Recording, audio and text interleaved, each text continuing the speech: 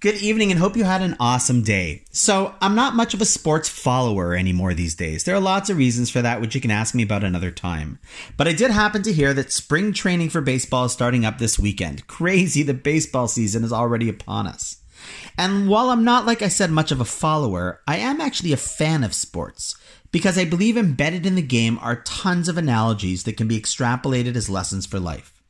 So, in honor of our home team, Toronto Blue Jays, and the new season, I want to start with a quote from a friend of mine, the president of the Blue Jays and a real mensch, Mark Shapiro, when he spoke at a JetX event that he ran last year. For those who don't know what JetX is, it's kind of like TED Talks, but with a focus on Jewish values. If you want to know more, PM me and I'll be happy to send you a really cool 2-minute sizzle reel so you can see it in action with over 1,000 people.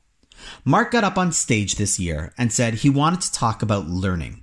And then went on to say the following: Jews are committed to lifelong learning and growth. And I couldn't agree more. After all, what is this podcast about if not learning? However, if you listened carefully, what Mark actually said was learning and growth. And I wanted to spend a couple minutes this evening splitting that apart.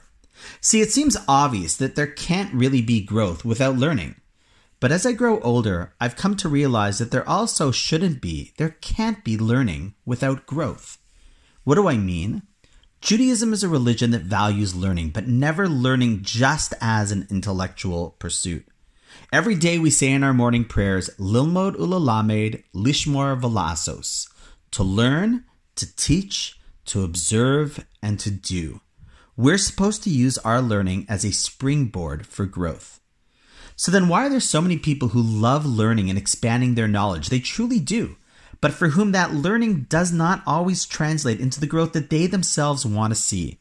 Now, while there are definitely various reasons for that, and I was just discussing some of them with a young lady in my office this afternoon, I'd like to suggest that one of the key reasons is best summed up in a baseball analogy.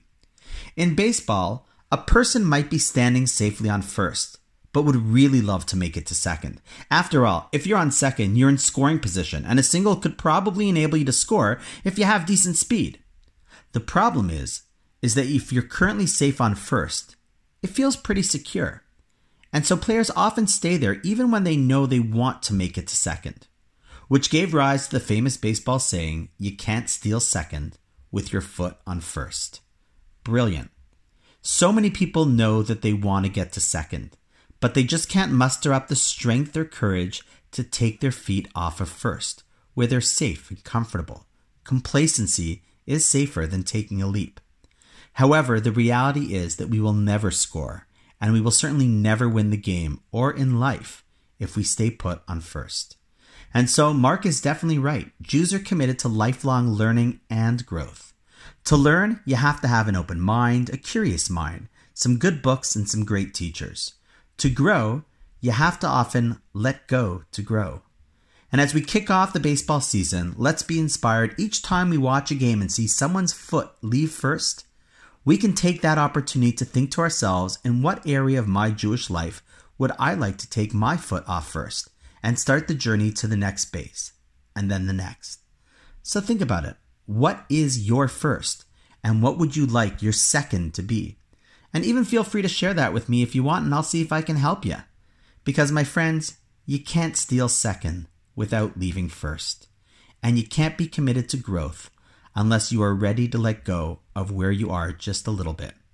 And with that, I'll keep rooting for the home team. That's you guys and the Jays. By the way, it seems like the podcast is now accessible on places like Google Podcasts, Spotify, Apple, iHeartRadio, Listen Notes, and other places. That's what I'm told. If that helps you at all, it's pretty cool. Wishing you a wonderful night. Have a great season, and I look forward to seeing you tomorrow.